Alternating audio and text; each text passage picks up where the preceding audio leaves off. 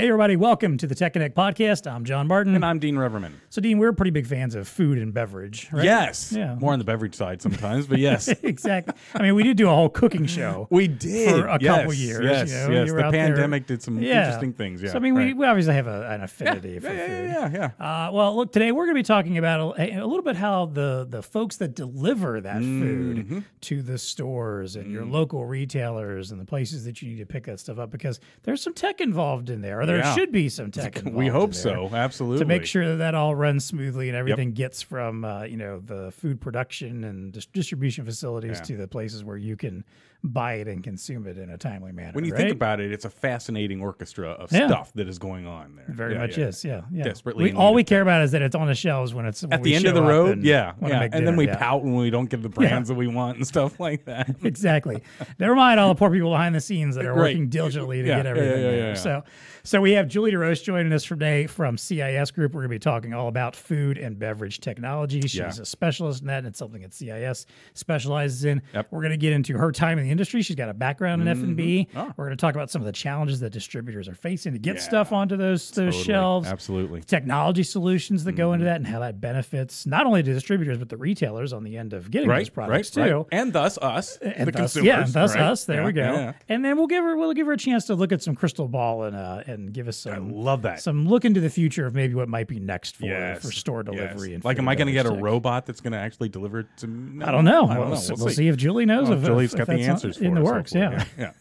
All that plus our usual value to the VAR. What's tech connecting with us? It's time to plug in and get connected. Welcome to the Tech Connect podcast. It's time to get connected.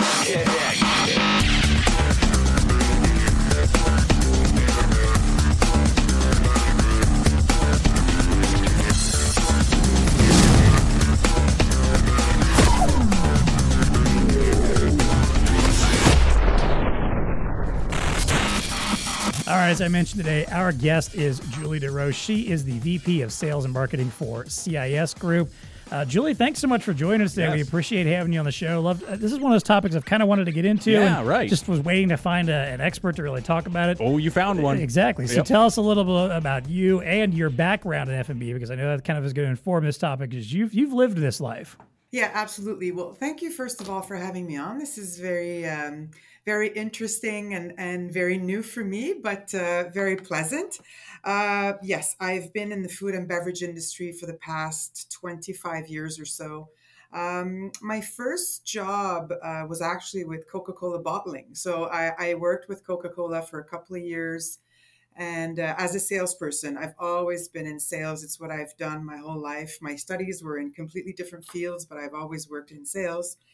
And then I moved on to Labatt Breweries. And there was so much going on in the industry at that time when I joined. It was the introduction of specialty beers in the Canadian market.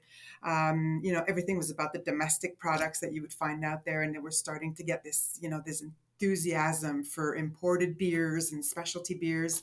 It was a fun time because we were able to introduce in the market all kinds of new products that customers didn't really know or could only try when they went on trips in Europe and stuff like that. So that was a fun time getting those products out on the market and actually making them a success, because most of them are still on the shelves today, all these years later. And after that, I was in food for 16 years with the same company called Plaisir Gastronomique, which is a ready-to-eat or ready-to-heat food company. So a manufacturer based in Quebec.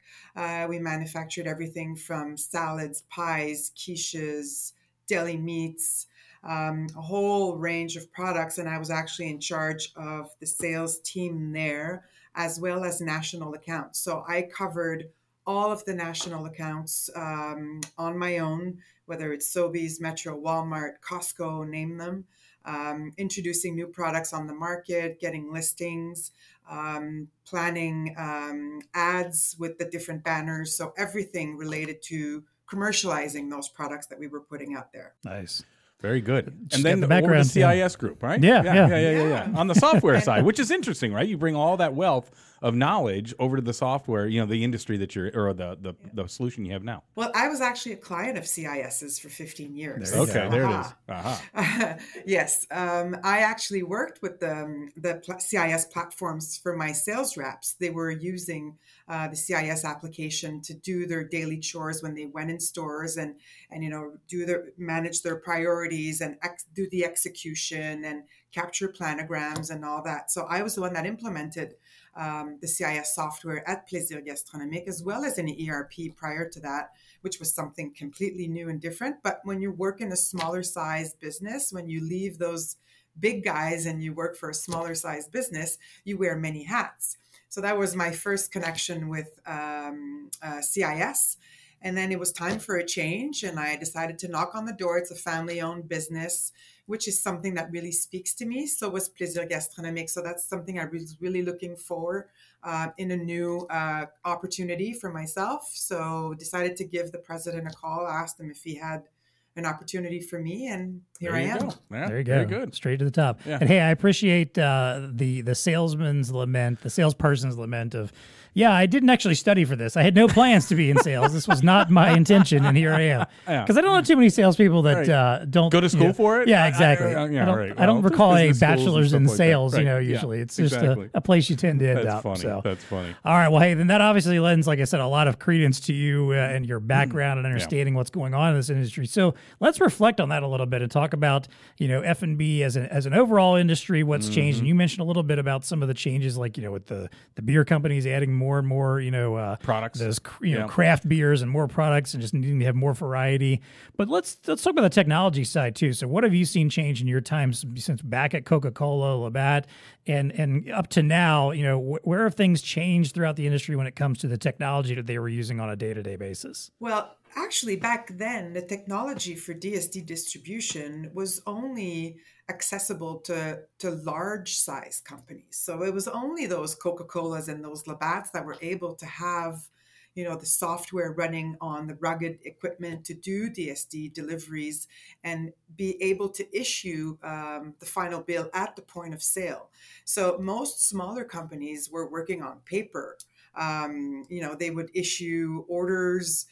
They would then pick the orders, put them on trucks, and they would deliver with a piece of paper. Sometimes products would be missing, products would be wrong on the order. They would have to bring that piece of paper back to the office, have someone enter in the corrections, issue a final bill. That final bill will not be signed because the driver was already gone, and so it was all very, very manual at that time, other than those large size companies.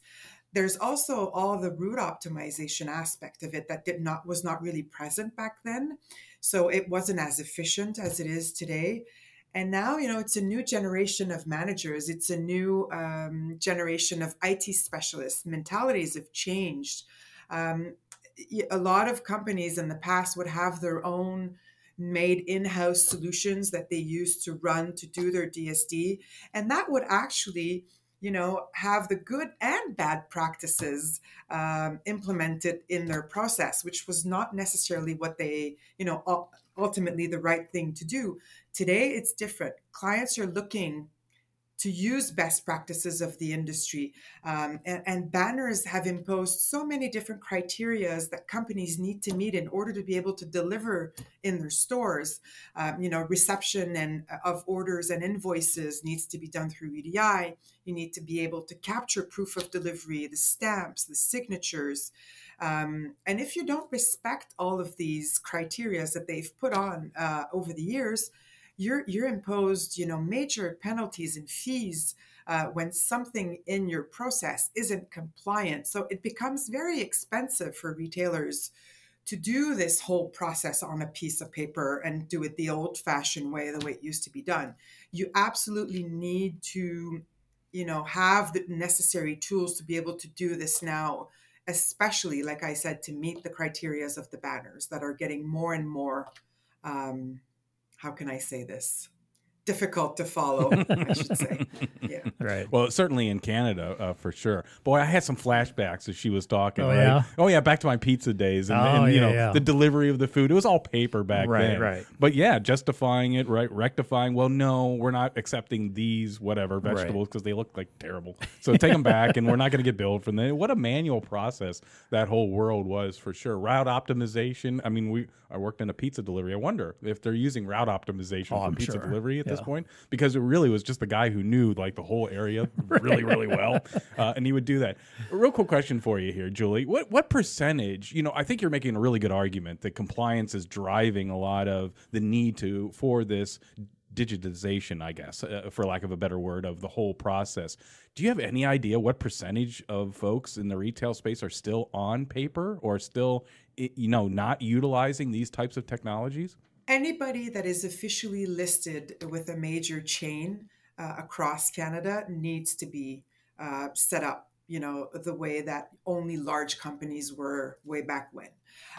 If you're a small company that, delivers backdoor, that does not necessarily have an official listing, you can still get away with it. But I would say it would have to be about 90% of the industry now that runs some kind of software to do their DSD distribution. Is it the same in the U.S.? Do you know? Absolutely. Yeah, absolutely. Okay. Yeah, absolutely. I think so. Okay. Well, there you go. See, there's hope. We always think that this whole world is paper, but through compliance and regulation, you kind of, square up on the technology. Yeah, right? I find that more often than not when we think that people are still using ancient technology, or it's just us, because I don't know, because I think we just assume that everyone needs to be caught up at some point. Yeah, so. But there's still a lot of warehouses out there being operated on yeah. paper. I can guarantee that. Yeah, there you go. Yeah. Well, then let's talk about some of the challenges that distributors are facing here. If they're looking to get their products on the shelves, and I'm thinking also, especially like when you get into some of like the more regional or local distributors that they're not the big national chains, but they've got like an area that their products are well known in, and they're trying to get as much of their stuff out there as possible, get the word out as much as possible. What kind of challenges are they facing to get their stuff onto store shelves right now? It's all about right now having the right product on the shelf, having the right space occupied on that shelf at the right moment. At this time, things have changed a lot. Manufacturers don't necessarily want to support a whole bunch of inventory. Neither do the stores. They don't want to have all kinds of stuff in the back. It's just money sitting there. So distribution software helps distributors make the right decision at the right moment. It's all about making that right decision at the right time. It's also very helpful from a financial standpoint, because in many cases, and I'm sure that's true across Canada and the US, manufacturers have to guarantee their sales to the retailers. So that means that whatever is not sold once the best before date is passed, companies need to issue credit for. It is extremely expensive. Back in the day, one of the main KPIs that I would look at would be my return percentage. It was all about those returns. So if you have a software that can help your distributors make the right decisions at the right time, sometimes you'll have a product on the shelf and you'll actually deliver a case every week and you'll take back that case the following week. Well, your software will tell you, maybe you should not deliver that product anymore. Maybe you should occupy more space with another SKU that you constantly run out of. That's the challenge today. It's having that right product on the shelf at the right moment, occupying the right space in the store. It's what it's all about. And so what's facilitating that? Is it integration amongst all these various parties? Is that going to be the driver at the end of the road, Julie, that makes this happen? Because I can see these disparate systems trying to communicate with one another, right? I mean, if I'm the local rep that's trying to do my delivery, how do I get tapped into the bigger system to have the visibility on, do I need to deliver this case here today or not? Is that the part of the challenge too? It will be. I don't think we're there just yet. I think at some point we will get there.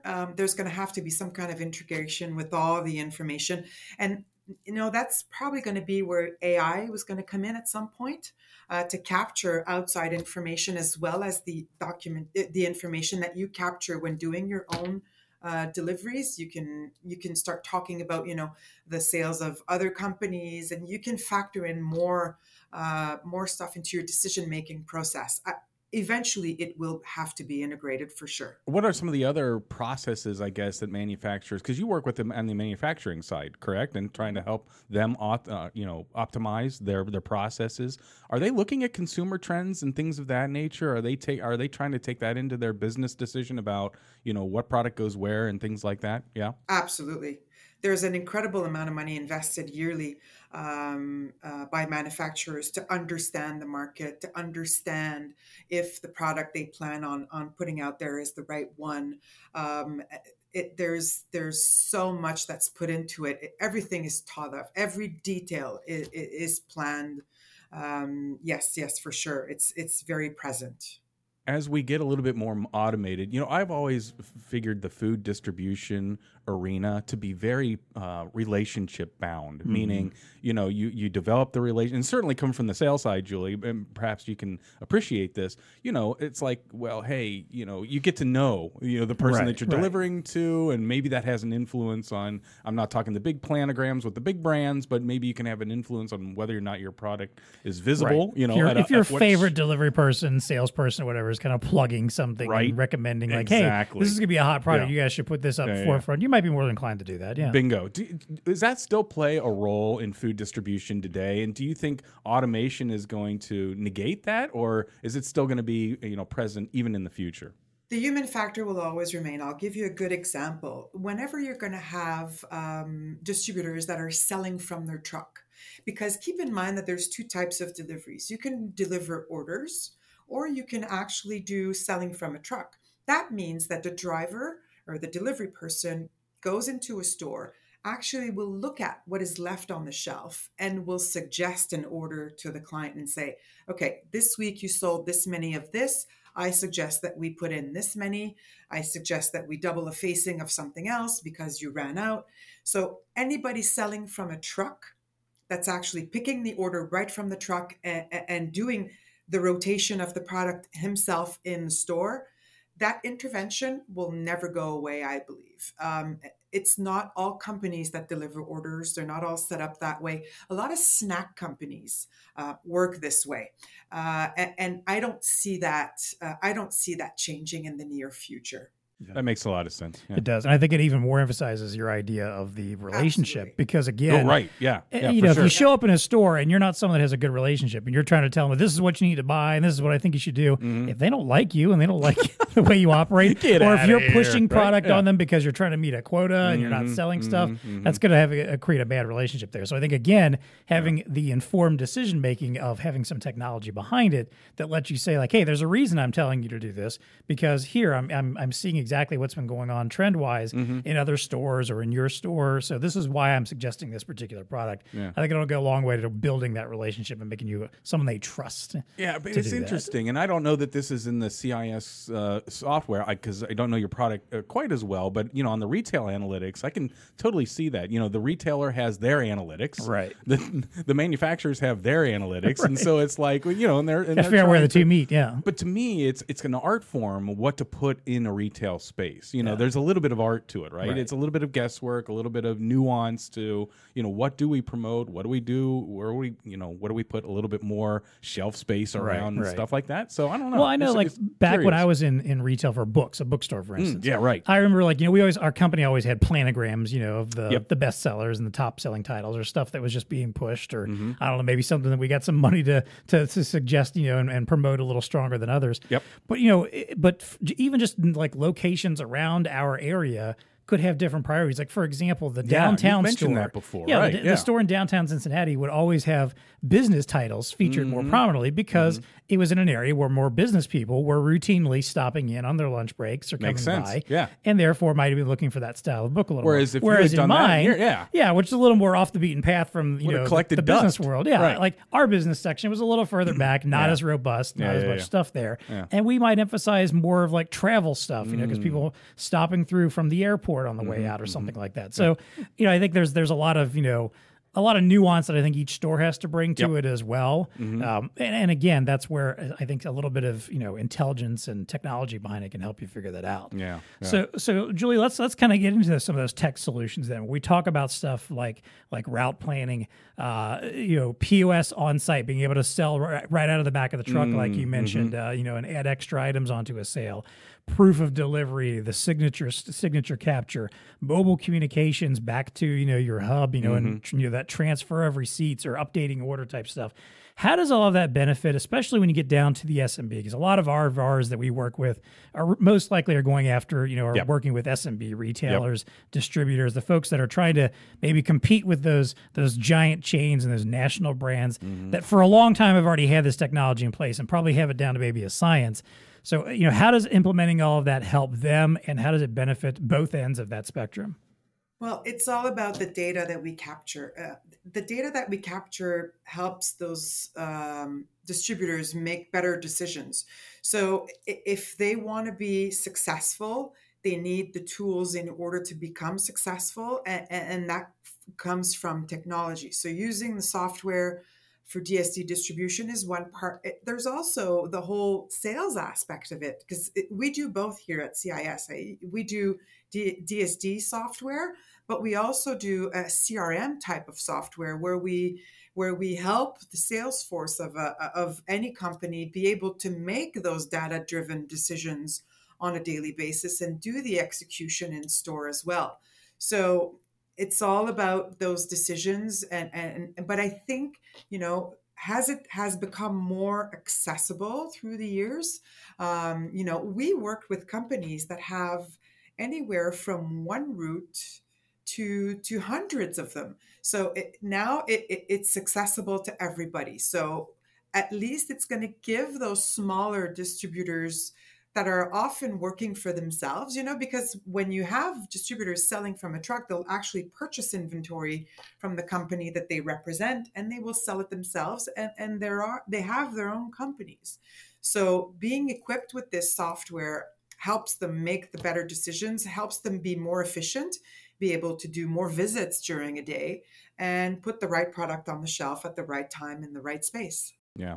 If we could go back to the compliance, because I don't know this world quite as well, but you're indicating that obviously through various compliances, whether it's in Canada or US, a lot of this aspect needs to be documented, right? So whether it's the proof of delivery or and things of that, and we've talked on this program about supply chain, right? All the way down the chain of supply and figuring out, where did something come from and all those kinds of good things. Especially if like recalls get involved, that happens often in food. Right, exactly. So is that really, when you think about it, and again, I posed the question earlier, is that being the bigger driver behind a lot of this, but is that compliance hard to meet if you're not using a system like the one that you guys have? I would imagine it'd be, okay. There it is. It's impossible. It's impossible. Just what you mentioned about recalls. If you don't have traceability to the point of sale, they will not even let you sell to them, because if you don't have that aspect, if ever a recall needs to be done, if you need to go too broad, it won't work, right? So you need to be able to tell a retailer where you sold which item, which lot number at all times. So meeting those criteria and the compliance of the retailers these days is something that companies need to invest a lot of money in. Everything is expensive, and to be very honest, the fees and penalties related to that has become a business for retailers. So I mean, it's hidden fees that you need to cover when you're not compliant. So it's something that, every company that does business with them needs to work day in and day out at meeting, because otherwise it just makes it pretty much impossible. So what are some of the bigger headwinds or pushbacks that you get when you're trying to implement your system? So obviously there's the easy argument that, you need to be compliant and things of that nature. Yeah. What are some challenges that you guys face at CIS or, a similar type brand implementation? I'm trying to figure out where the hardship is for a reseller or a solutions integrator who's walking in. What barriers are they going to see towards implementing these solutions? The main thing would be, some people will be a little bit afraid that their employees or their drivers will not be able to adapt to the technology. But the way the product is designed, it is very, very intuitive. So that's the first objection that will come across, but it's the one that's the easiest to put to rest, because once we show them how this works and how intuitive it is, and it doesn't require any knowledge, any technology knowledge at all to be able to operate it. So sometimes we'll put the device in the hand of a driver who's been working for a company for years and years and years and has always done his distribution on paper, and he'll actually be able to figure it out without us even having to train him on it. So it's really, really simple to use. Then comes, obviously, it's an investment, right? So the second barrier will be financial related. It will be cost, but that's also pretty easy, because when you're able to show value and you're able to show everything that they're going to gain in terms of, invoices that they will not have to credit anymore because they're not able to supply the signed copy of the invoice to their client. That part alone, and the amount of, deliveries that they're going to be able to do extra every day because their process is going to be so much faster. Just that makes the return on investment so easy to point out and to capture, that it's not everything. We're able to reject all of the objections pretty easily. Then it comes down to features. It comes down to the actual product. And with that, we're fortunate. We have the best product out there. We have the knowledge. We have the know-how. We've been around for so many years. So it makes it, you just have to be able to find the opportunities at the right time, because if someone is already using something, they have to be in the business of changing. They have to be looking for something else. So it's all about timing and relationships, basically. Yeah. I can see those first ones, when you're implementing a new system from paper. Yeah. I can just imagine like a delivery guy or gal, that's been doing it a certain way for 10 years or whatever. Yeah. Oh, wait, you're telling me my route now? No, right. I like going this route. Right, or, yeah, exactly. I can see not just the device itself. Yes, the mobile device, and instead of the clipboard, now you have this ruggedized mobile device, and there's a little bit of a barrier there. But even like, no, this is the route. This is a more efficient route that you should go on and stuff like that. I can see maybe just some learning, right? Oh, yeah. Right? People getting used to the new technology. Definitely. Yeah, well, we talked to our friends from Blue Star Europe a couple weeks ago about retail trends. Right. And I remember Jord in particular pointing out that new ISV and software solutions had kind of helped level the playing field between retailers and the small SMB retailers, and in this case distributors, and the big dogs. Because again, the big dogs have had this stuff for a while, and maybe you're going up against like full logistics departments. I'm sure sure a Coca-Cola or a PepsiCo has their entire own suite of logistics folks that are out there every day, optimizing everything and ensuring all the right stuff's everywhere. Right. And if I was the local beverage distributor, that has like 10, beer, 20 stores exactly. or something, that they particularly deliver to. Again, just having this kind of solution in your pocket and being able to go out and implement it is going to make a big difference and help you, get that level up where you can at least be on the same tier with what some of the others are doing, even if you don't have quite the so you scale. can gain the same efficiencies, right? Exactly. I mean, all the efficiencies that Julie's done a good job of lining out here, we haven't even gotten into things like communication, right? And the instant communication between the delivery vehicle and the home base, if you will, and stuff like that. In order to be as efficient and just in time as the other ones, you kind of have to be in this world. Exactly. Right? Yeah. And at the end of the day, that helps you build those relationships even better. Yeah. So if you have that relationship, angle already going on, and you're able to layer on the technology on top of it to be super efficient and get everything right and optimized and meet all those compliance needs, it's kind of a win-win scenario, I think, for everybody on either side there. Yep. So, well, then let's do our little future forecasting here. Julie. Let's talk about what's next. And from your point of view, from your time in that industry and where you are now and what you've seen in the past and the technology that's coming along, are there any types of technology in particular that you're seeing that's going to make an impact? I'm thinking stuff like AI, automation. How is that going to further change how direct store delivery is managed? Well, for sure, will eventually be part of the decision-making process, using data from the software solutions and outside data. For instance, weather, competition sales, retail price audits. It will allow companies to be even more precise in the analysis of the data that they capture and that they have. If you factor in, seasonality and weather, just weather. Let's say you sell beer, and you're able not only to use the data that you capture doing deliveries and through your salespeople, but in your forecasting, if you're able to include some kind of artificial intelligence to capture, weather and previous year's sales and competition and retail price, forecasting will be better, shelf presence will be better, out of stocks will lower. For sure, it will allow to be even more precise in everything that a manufacturer does, and the same thing for retailers. It's going to make its way in there. We've already started talking about it. We're actually looking into it as we speak. It's going to play a very significant role in the future, I am convinced. What is your take on, or how much impact are you seeing, or pressure, if you maybe is the right word to use here, around sustainability and like things like food waste and things of that nature? Obviously there's that push on the consumer side, right? To want to know, how are these companies dealing with sustainability and stuff like that.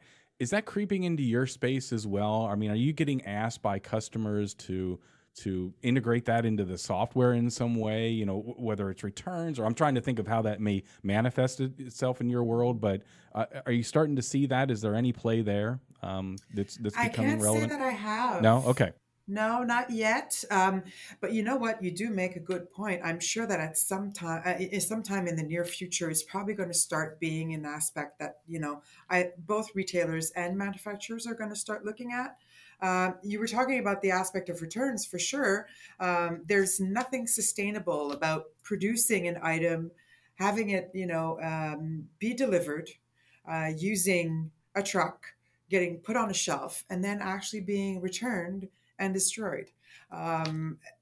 It will play a role. Has it been something that it's been requested from us at this time? No. But I think it's going to help in some ways eventually. Yes, for sure. And the reason I ask is because we're starting to get asked from some of our customers, larger customers. They have environmental impacts statements and policies that they're trying to adhere from. Some are internally imposed, some are externally imposed by government regulation, things of that nature. And when we work with them, as a distributor, we can bring efficiencies into their workflow sometimes. Right. And they're like, oh my gosh, this is going to help us with our green initiative or whatever in a certain amount of ways, because if we just ship it to you, then that cuts down this or blah, blah, blah. And so I didn't know if that was starting to creep into your space. And then food waste is like a whole different animal there. Yeah. When you look at the statistics of how much food is actually wasted, it's like ridiculous. Kind of depressing. Yeah, it's really, it is. So, how can we, but I can see it creeping into your world with the whole efficiencies and I don't know what the indicators would be, but I can definitely see that as being a part of the whole ecosystem of software that's running these types of things. Yeah. I think at the end of the day, obviously, again, where AI in particular is the one where I see just so much benefit from being able to track trends. You mentioned the forecasting, like with something like weather. I think of stuff like sporting events. Let's say the Canadians are in, the NHL playoffs and there's a game tonight. Hey, great time to have, stock up on Labatt in your local stores. Like there's going to be more people buying it than usual. It's just things like that, granted, most retailers probably think of and acknowledge, but again, it's the stuff that you don't think of or that might slip through or that you might miss. The weather forecast stuff. We always, I don't know if this is a thing in Canada, up in the U.S., there's always jokes, especially in certain parts, that, if you hear that snow's coming, everyone races to the stores to buy up bread and milk. Clear out the stores, Even though, most of us do not ever live in places where we're going to get trapped in our houses for the most part. It just doesn't usually happen, but it's still just the instinct that everybody has. Just stuff like that I think if there's any opportunity to pick up on those trends beforehand and make sure that you're, acting accordingly so that you're not running out. I'm sure, again, the pandemic was obviously a novel kind of thing that we weren't expecting, but just to be able to know that if something like that came along and, I don't know, maybe the toilet paper distributor realized like, hey, there's something going on over here, and it's starting to slowly spread. We need to ramp up. Now, granted, I don't know if anyone expected that ahead of time. No, if that's a common occurrence or would ever happen again, but it's something I would think, that people would try to want to predict for whenever possible. Yeah. So, Julie, I got one for you though. Let me get your take on robotics because I know it's not there just yet, but you are starting to see it. We're starting to see it in little ways. Like there's a Ohio State University here locally has robotics that will deliver food. Obviously this is to the end user, to students in their dorms or whatnot, and they'll drop it off at the door.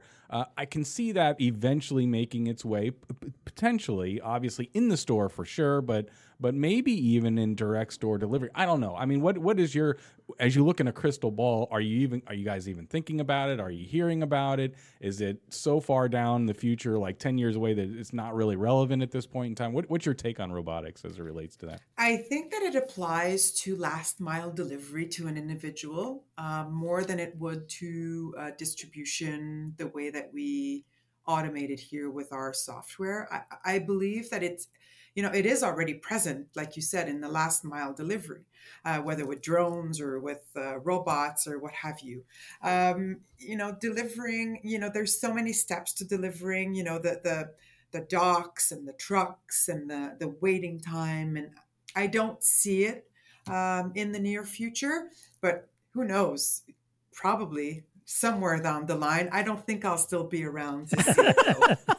Well, Elon's got his trucks that are rolling now, right? And yeah. that was his vision was like, between certain DCs, right? Right. From this big distribution center in Vegas to this big distribution center somewhere else, we can just automate that. Yeah, something like that for sure. But your point. Well, and I think going back to Julie's point earlier, that the human element is hard to take out of this equation because again, for sure. Let's talk about that person that that trusted delivery person, trusted vendor that's walking into your store and telling you what you need to buy. Like if that's a robot.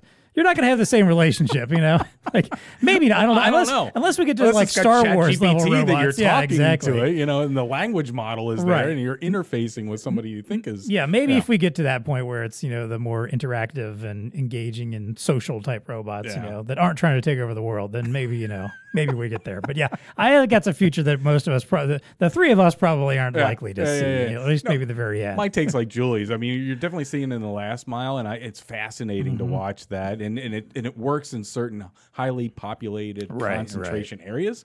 But yeah, I'm always interested. Well, when's this going to start affecting more of what I would call the business side of it? Right? Yeah. We're not there yet. Yeah, I agree. We're not there yet. There's one retailer in Canada that introduced its suppliers to a new warehousing system that they were putting in place for at-home deliveries, and it was called like a hive, where they had all different slots, and it was a huge building, and it was robots that were actually putting, the orders together. And then these orders were put in a truck and were delivered to clients' houses. The robotics aspect in manufacturing and warehouse distribution, for sure, already very, very present. But for delivery, it's still going to be a while. Yeah. The only other company I'm aware of, and I think it's rolling out in Canada. There's a company, Autonomy, that we have a little bit of a relationship with. They're working with Walmart. They're trying to do so when you do the pickup or order online, pick up at curb. They're using autonomous vehicles to bring it from the store to your car. Yeah. So that's like the last 100 feet. Right. Of just that little convenience. I would feel good about that because I know yesterday I had to do a grocery pickup on my way home. You'd be okay if pouring, a robot? Well, it was pouring rain. Yes. And I feel so bad for these kids that come out and they're running up to my window like, hey, is this the right name? And they're running back there and trying to shove everything as quick as possible and get back inside, while they're being drenched. And I mean, that would be nice to have a robot to be able to take that, take that hit instead. There you go. So, Right. All right. Well, hey, we'll wrap up here in just a moment with our usual value to the VAR. But before we do that, I want to, as always, thank the sponsors of the Tech Connect podcast. We appreciate all of the fine vendors that work with us, sponsor our Tech Connect program, the podcast in general. Yes. Hey, if you like the show, we need to hear from you. If you're listening on a podcast of your choice, leave our 5-star rating and review. Yep. If you're watching us on YouTube, like this episode, subscribe to our channel, leave a comment, tell us what you think about this. It amplifies it so other people can find us. Exactly. It definitely amplifies and helps other people find us. Suggest topics to us. There's always a link in our show notes where you can go and send a topic to us. Let us know what you want to hear about on the show, who you want to hear from. For doing it, we send you a Tech Connect podcast T-shirt just for submitting that. Boom, just like that. Yeah, just in time for summer, by the way. There you go. Nice short sleeve T-shirt for you. There you go. Exactly. And hey, make sure you're following Blue Star on LinkedIn because we're doing all kinds of good stuff there.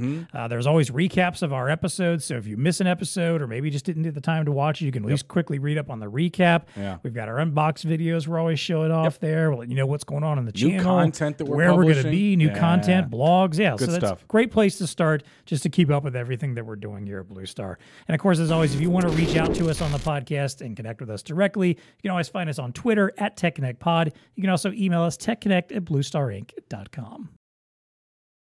All right, let's wrap things up here, starting off with our value to the VAR. Yes. This is our way of kind of wrapping up our conversation, giving a takeaway for our VARs that are listening of something maybe they can go out and do today. So Julie, what advice do you have for VARs that are looking to grow their business with F&B? They're looking at all of this. They've heard this conversation, like, all right, I get it. I know there's tech out there. Maybe I've got some regional companies that I would like to work with, but I don't quite know where to start. What should they be talking about? What should they be asking about? What should they be looking for?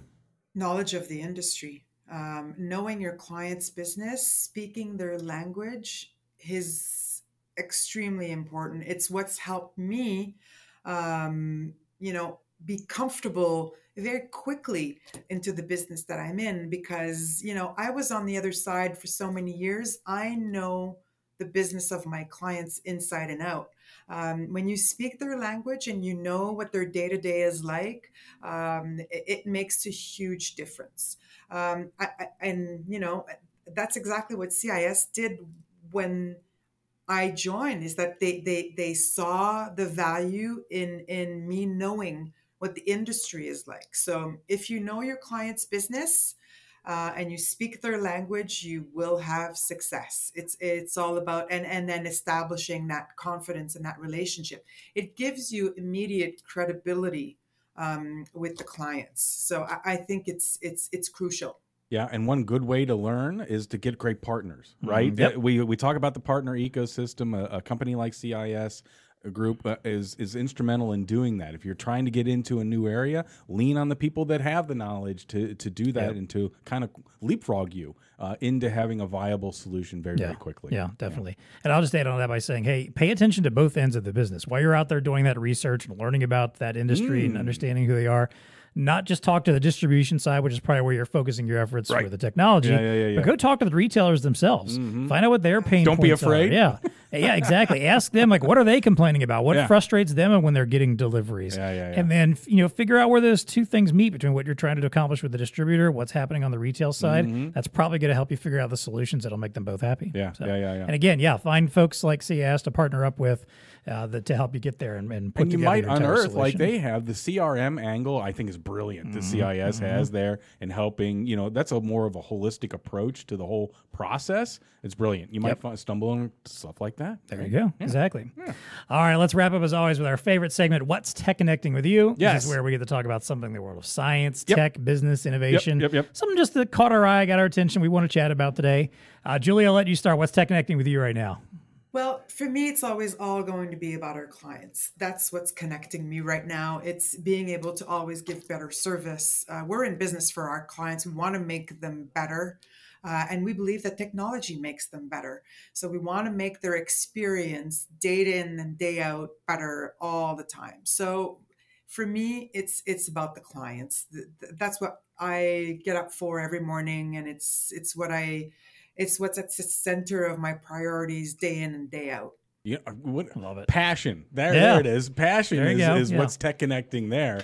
Without good old passion, man, it's hard to I don't know. It's just not as fun to go through life. The human technology. The tech of our brain and our passions. And there you go. So mine is, we've been talking about this whole AI thing, right? A few times. We've mentioned it a couple times. Sometimes it's doom and gloom. Sometimes it can do stuff that like reinforces that what you already believe to have been true. Okay.